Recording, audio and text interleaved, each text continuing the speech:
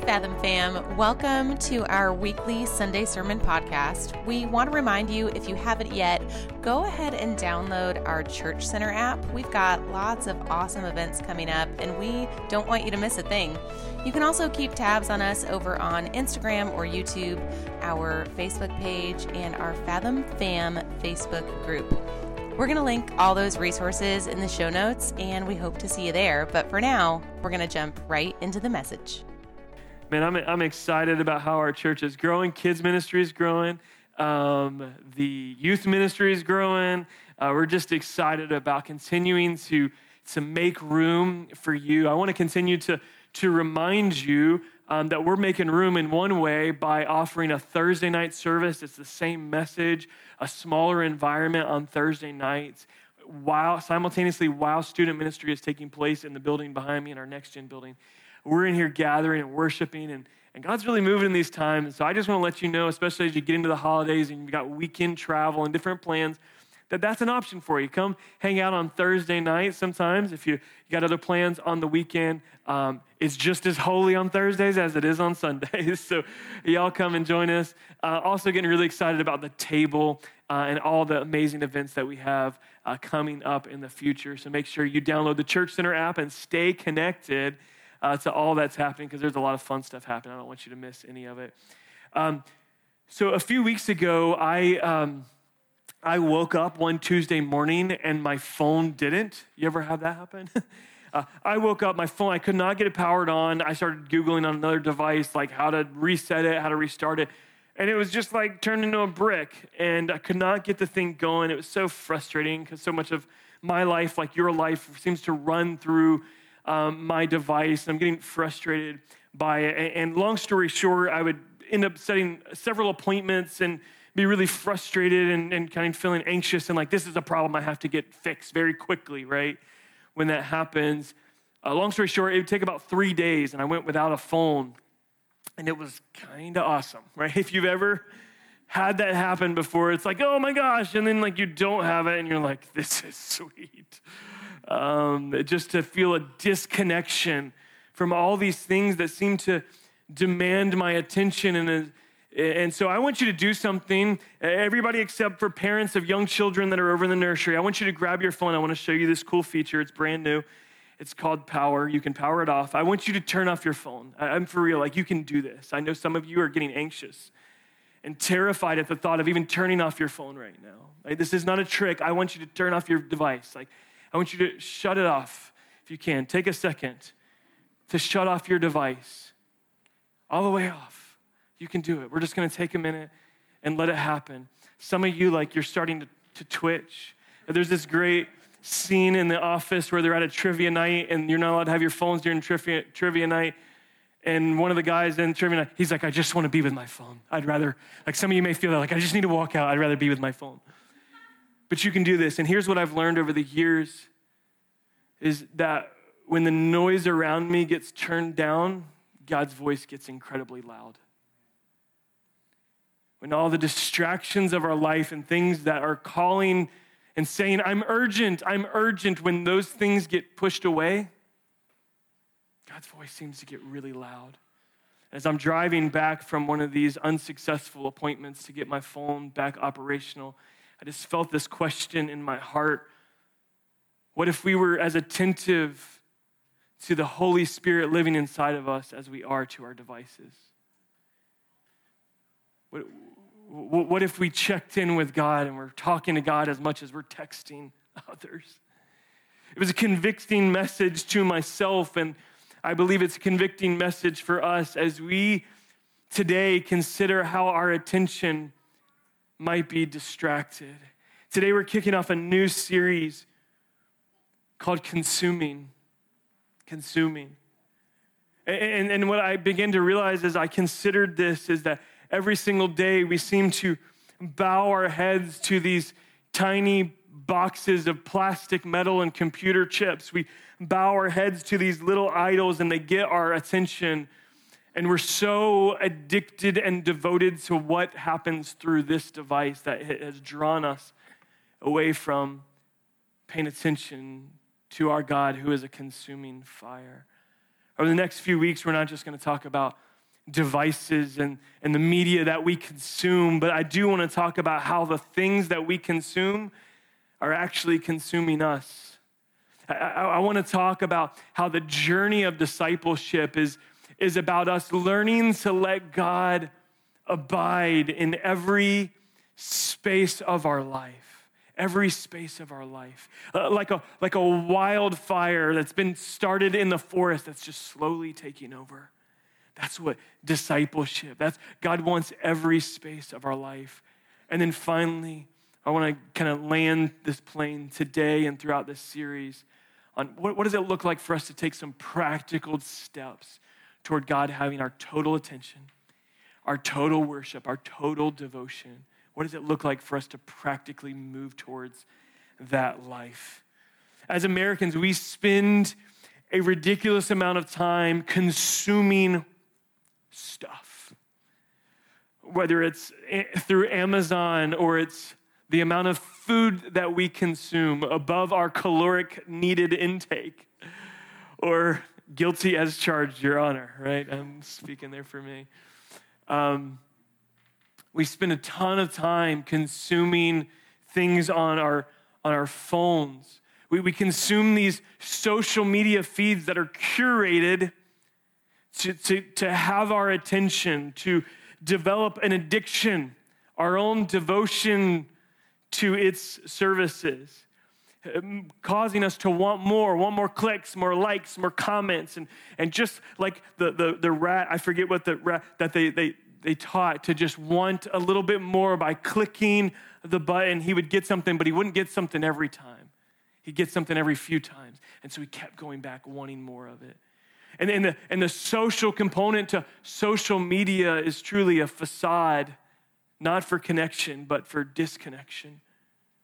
And as our heads turn downward to our phones, we disconnect from those who are actually present with.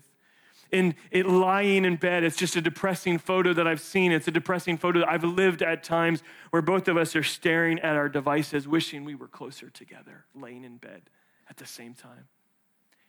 That's a jarring image of the real disconnection that's actually happening. Our attention in our culture is a scarce resource.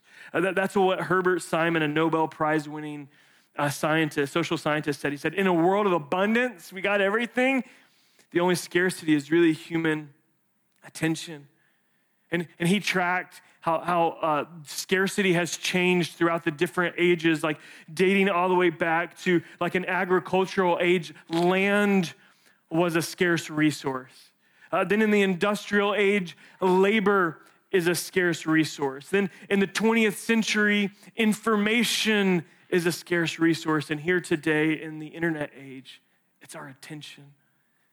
Michael Hyatt says the superpower of the 21st century is focus.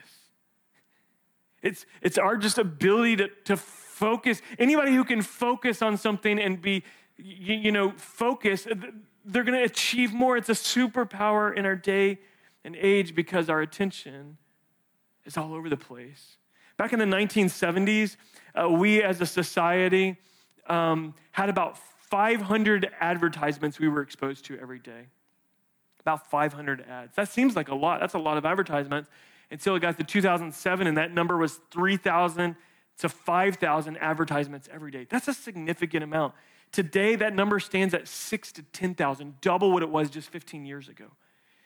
Our attention is under assault, one expert in the field said. 42% of internet users actually use an ad blocker. Anybody use the ad blocker? Yeah, that's us screaming, we hate this. We don't want this. We don't want our attention to be under assault. Things I don't want, things that are drawing me away from who I want to be, and my soul being satisfied in something deeper than a device or a click or a comment or food or anything else. Like this expert said, our attention is under assault. Our attention is monetized. You know that. Your information is up for sale. And there's actually a monetary value. There is a cost to your attention. And frankly, in their terms, it's worth very little. But yet they want it all. They want as much as they can so they can have more. If your attention has value, it has a monetary cost attached to it. But let me tell you, it's not just a monetary cost. There's a relational cost every time we bow our heads to it. There's an emotional cost. Every time you check your phone, your cortisol levels go up. Stress increases, and the more you're addicted to going back to it, there's an emotional cost to it. But what I want to submit to you today is even more than those costs. There is a spiritual cost to our attention, the assault that's happening on our attention. So let me just get it personal. It's not just that our attention is under assault. Your attention is under assault. You see, in a life in Christ demands more than a quick glance to my device every once in a while. A quick glance, a life in Christ demands far more than that. See, God is jealous for more than just a little of our attention.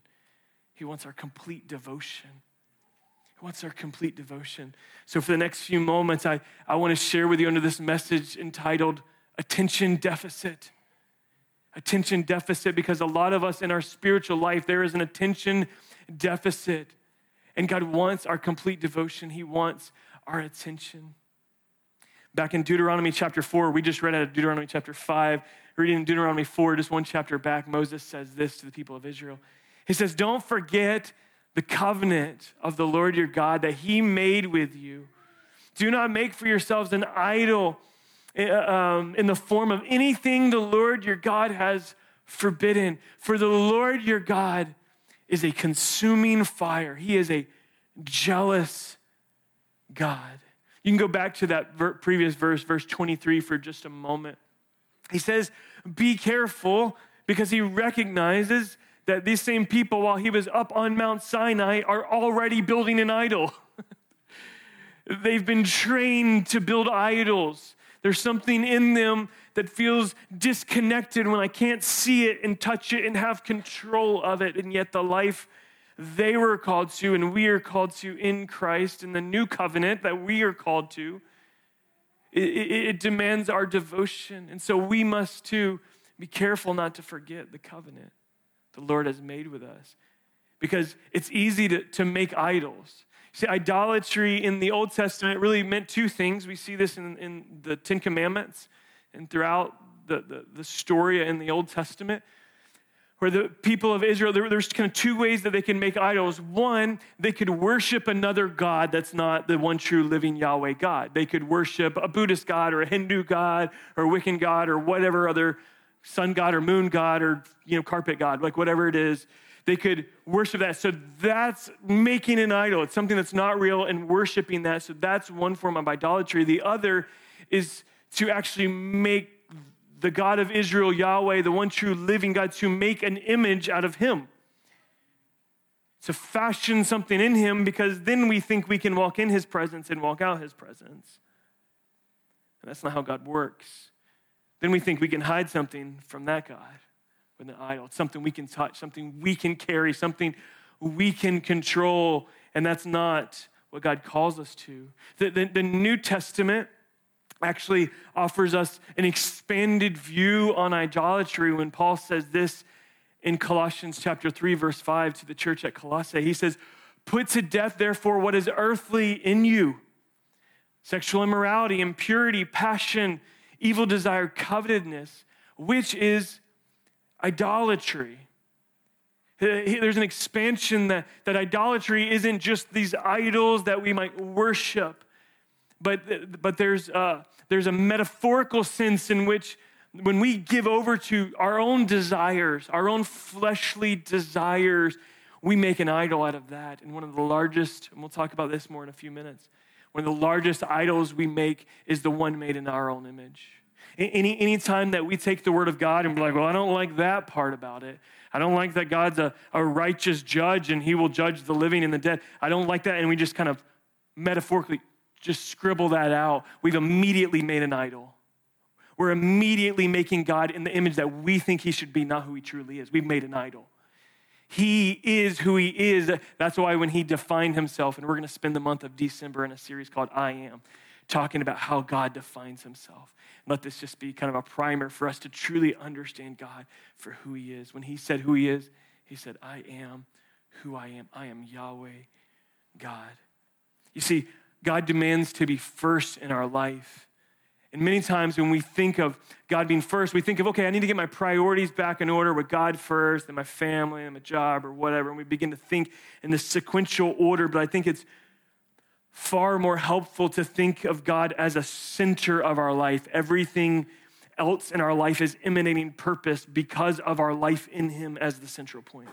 I think that's much more helpful understanding my role as a parent, my purpose as a parent comes out of a life in God. And so it's not secondary. Sometimes that is primary to lean into that. My career and the place in which I provide for my family, it's not just kind of a third or fourth thing on the list. No, there's actually purpose in that because God is center point in all of my life.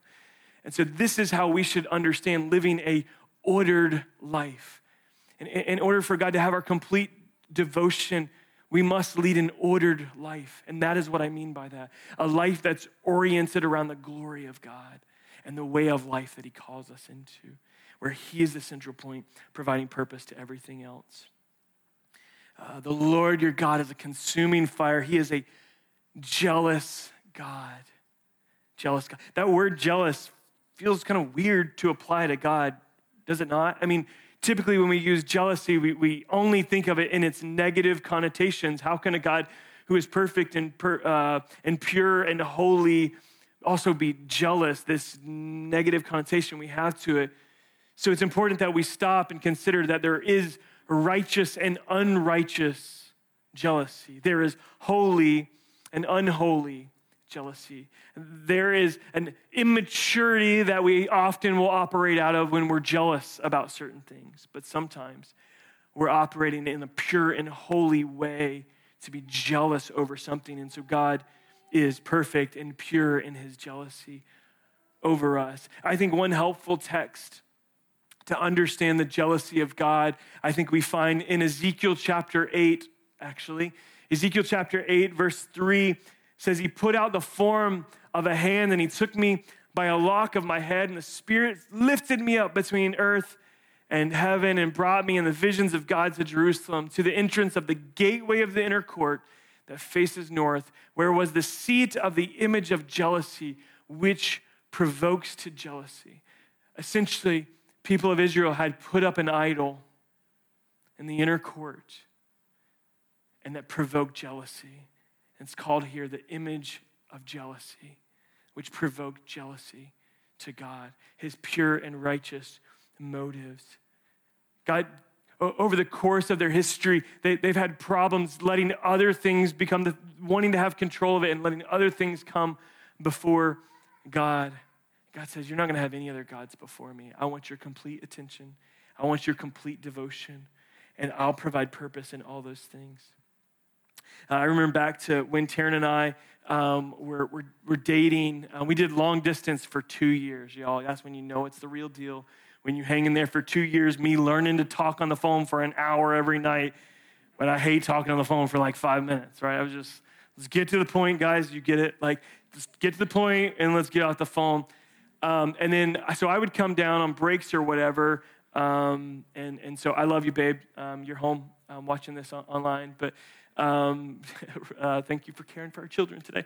But I remember this moment that would happen. It happened over and over again, where we'd get in the car. We were living 9 hours apart. We'd have a weekend together. We'd leave her mom and dad's house, and then we'd be down the road 5 minutes, and her mom would call.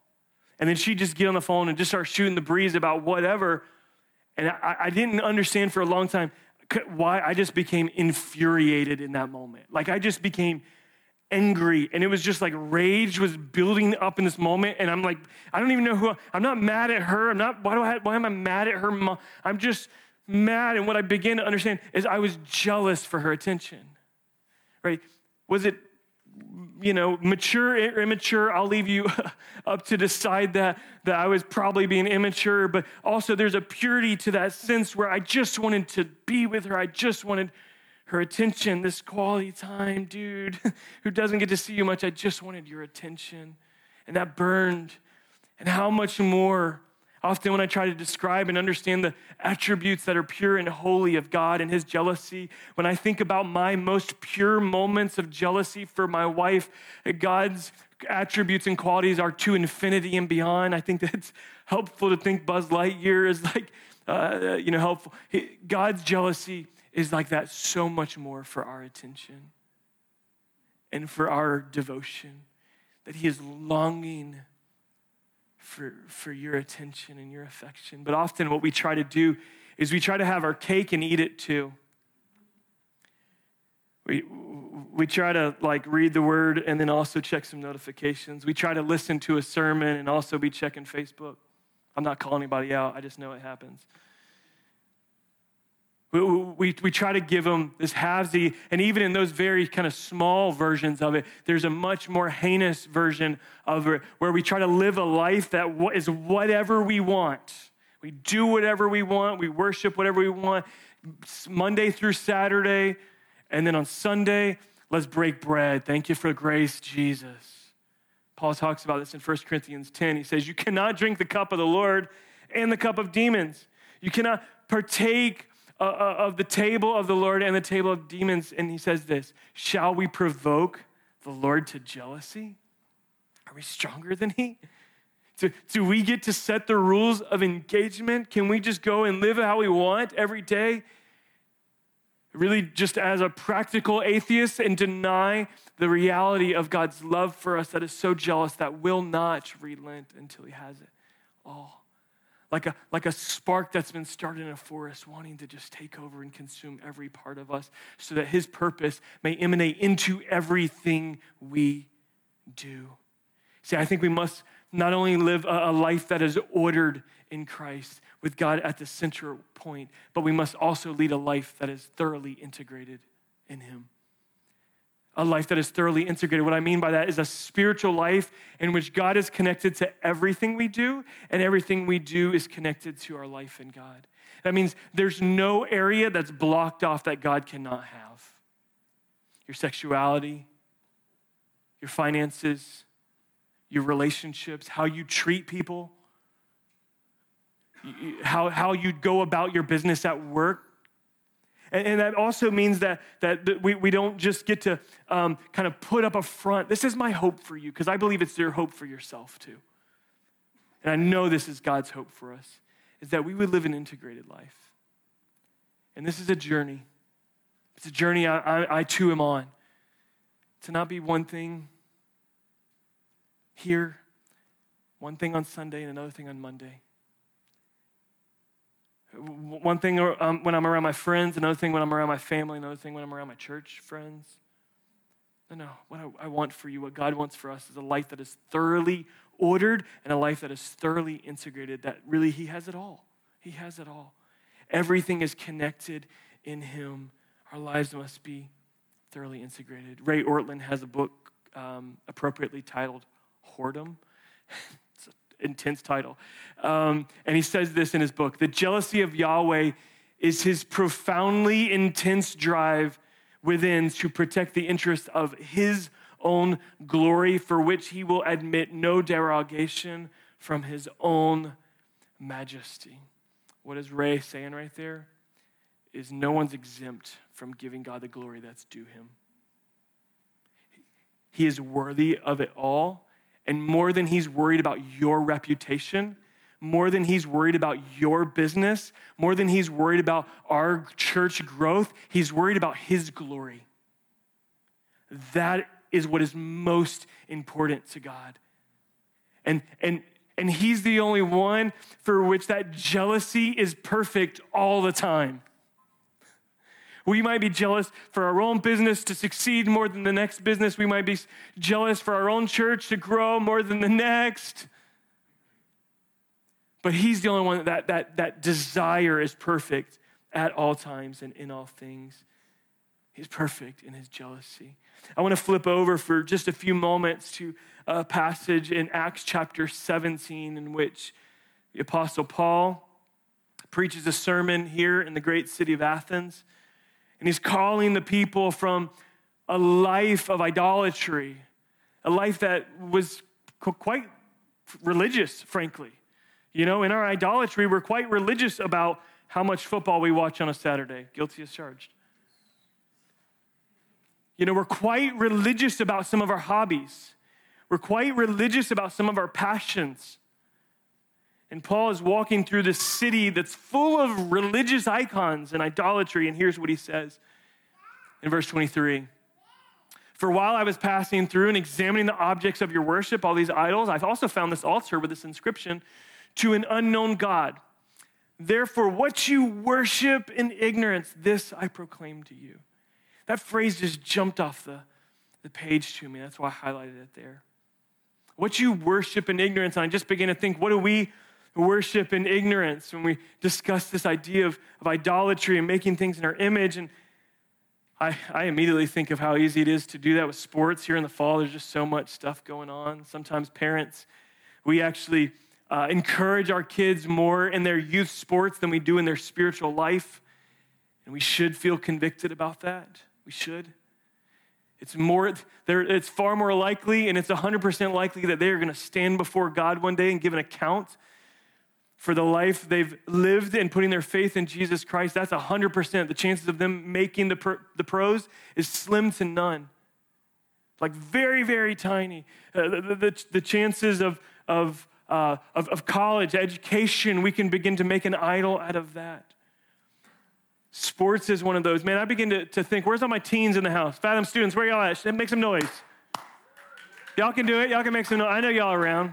Y'all just being shy this morning. That extra hour didn't help y'all? Come on. Gen Z, listen to me. One of the biggest idols in your generation, it's an unknown idol. You're worshiping in ignorance. You don't even realize it. Is video games. I'm not anti-video game. I will come kick your tail in Madden any day. Did it to my son last weekend. I'll do it.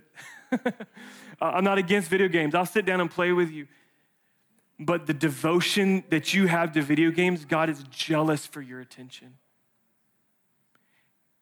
Don't be parents. It's our job to shepherd that, to lead them not into a life of idolatry of those things, but in God. We'll binge TV, but when's the last time you binged on God's word? When's the last time we've done that? One of the biggest idols we worship in ignorance is us. We worship ourselves. We worship our own pleasure. We live in a postmodern hedonism that's present in our world, that we pursue our own pleasure. We say phrases like, treat yourself, which I love that phrase. It's just fun to say. We say things to people like, whatever makes you happy.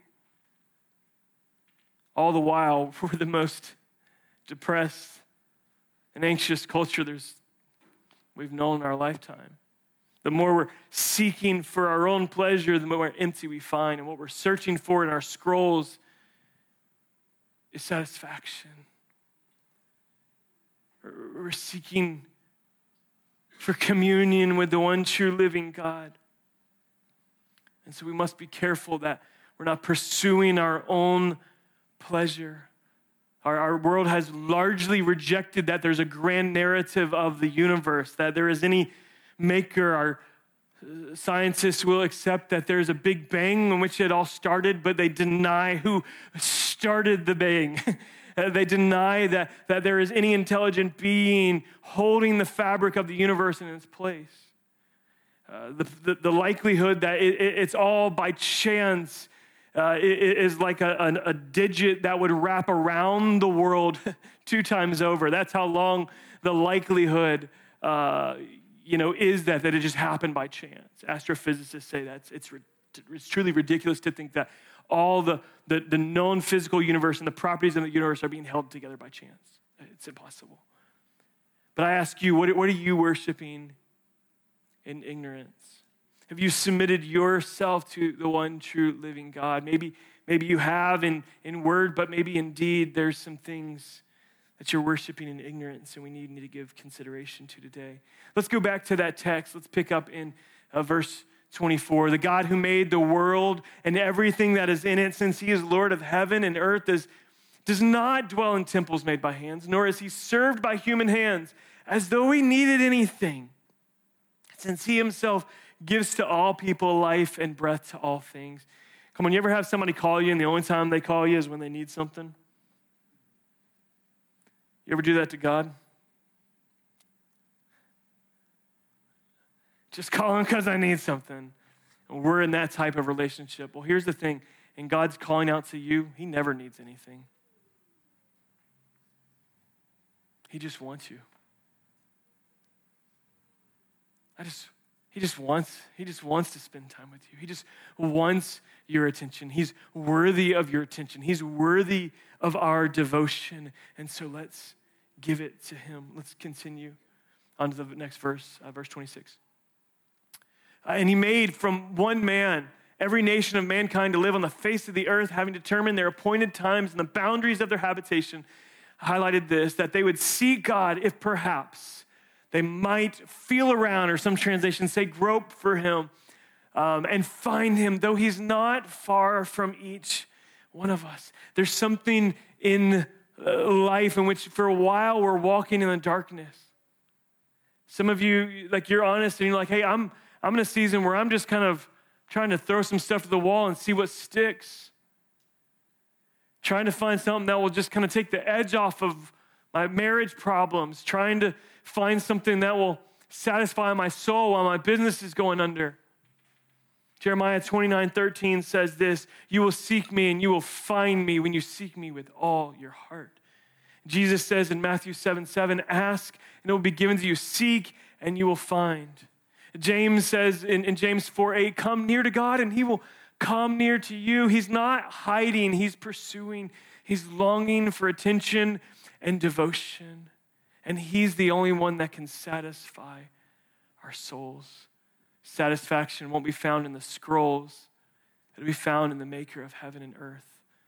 Psalm 107:9 says, for he satisfies the thirsty. He fills the hungry with good things. Yeah, that's talking practically. But that also means spiritually, hunger and thirsting for righteousness. Paul goes on, I won't spend too much time going back to the text there, but he just goes on and he says, look, a time's here now where God is calling people to repentance. Everywhere, every person, he's calling them to repentance.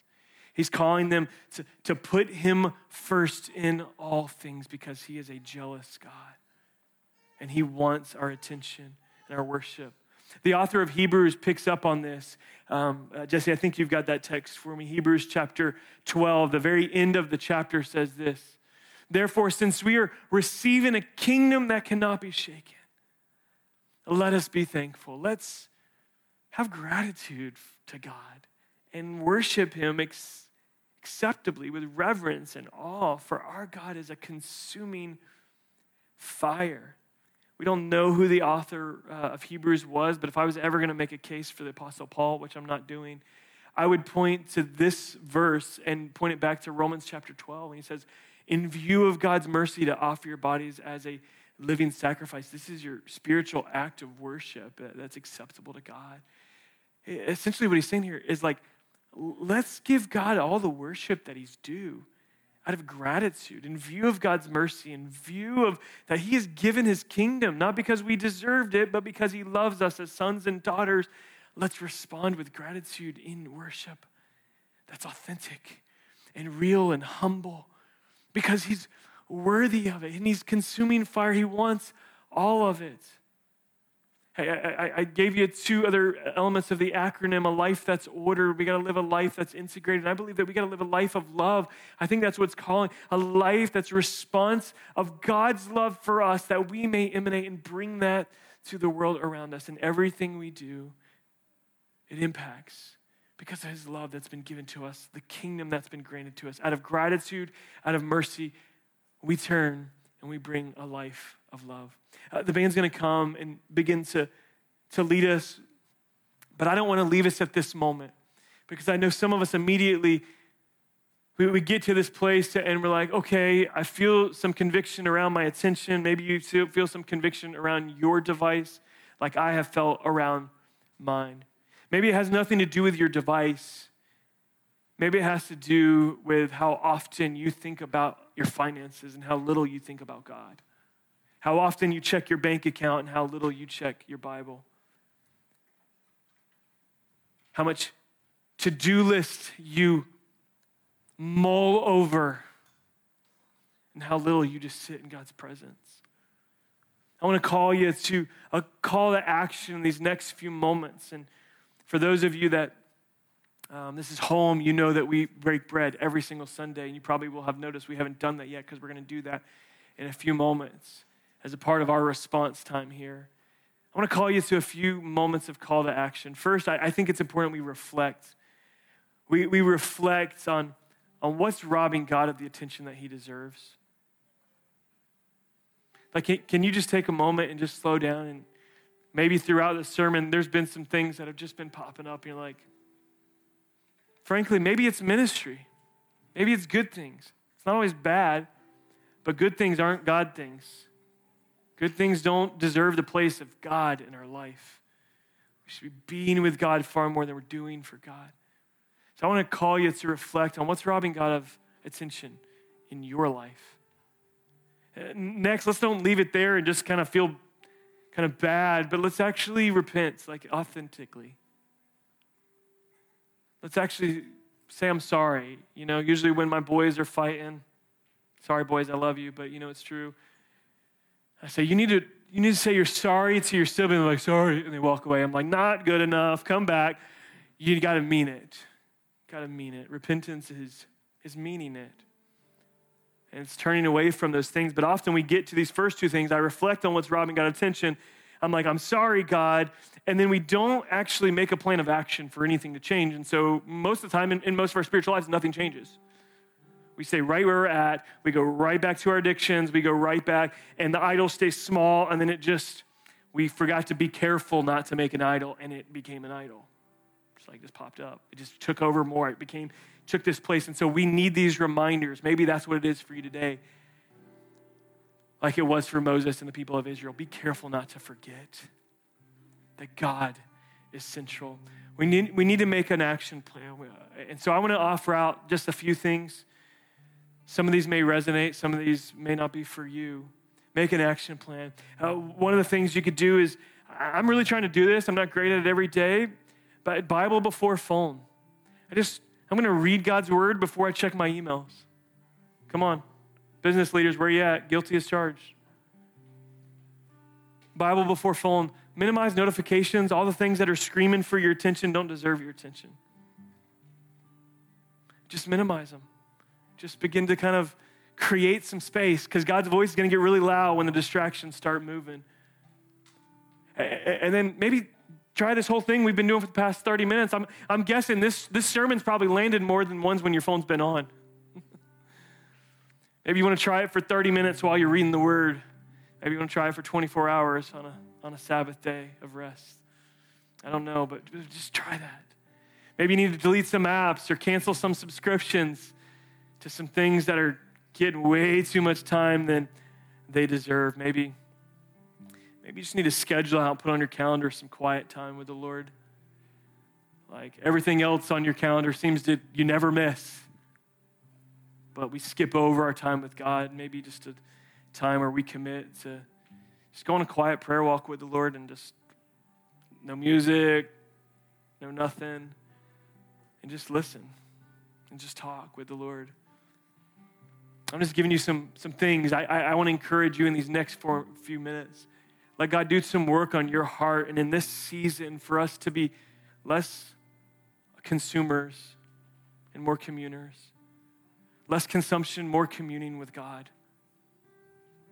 Because there's a life of satisfaction. There's a life of fullness that God wants for you and for me. Not because he needs it, because he wants it. Like if I told you today, like some figure you look up to in life says, hey, I want to come spend time with you. Single folks, that person you've had your eye on say, hey, I want to spend time with you. You'd be like, woohoo, put it on my calendar. I can't wait. The creator of the universe is doing that to you. Saying, I want to be with you. And beyond even his own jealousy for that, he's worthy of our attention. He's worthy of our devotion far more than TikTok is. And so let's stand in this moment. This band's going to lead us. And let's just bow our heads and just take a moment of reflection. Let God speak to our hearts. Begin to repent over ways in which we've let idols form. And then Andrew's going to come and invite us to the table in just a few moments.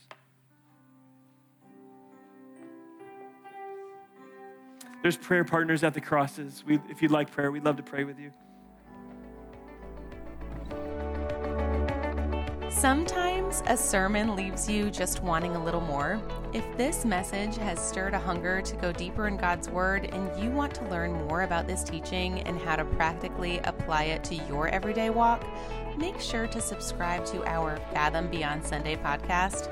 There you're going to find some great conversations between Next Steps Director Christina Scott, along with Pastor Kyle or another leader or guest speaker. We'll link it in the show notes for you. If you've made a decision to follow Jesus or feel led to recommit your life to Christ, we want to celebrate with you and talk with you about what your next step might be. If you're ready to join a group or a serve team or even to request prayer for all of these things, you can text the keyword FATHOM to 97,000 anytime and follow the prompts. We love you, we're praying for you, and we hope you tune in again soon.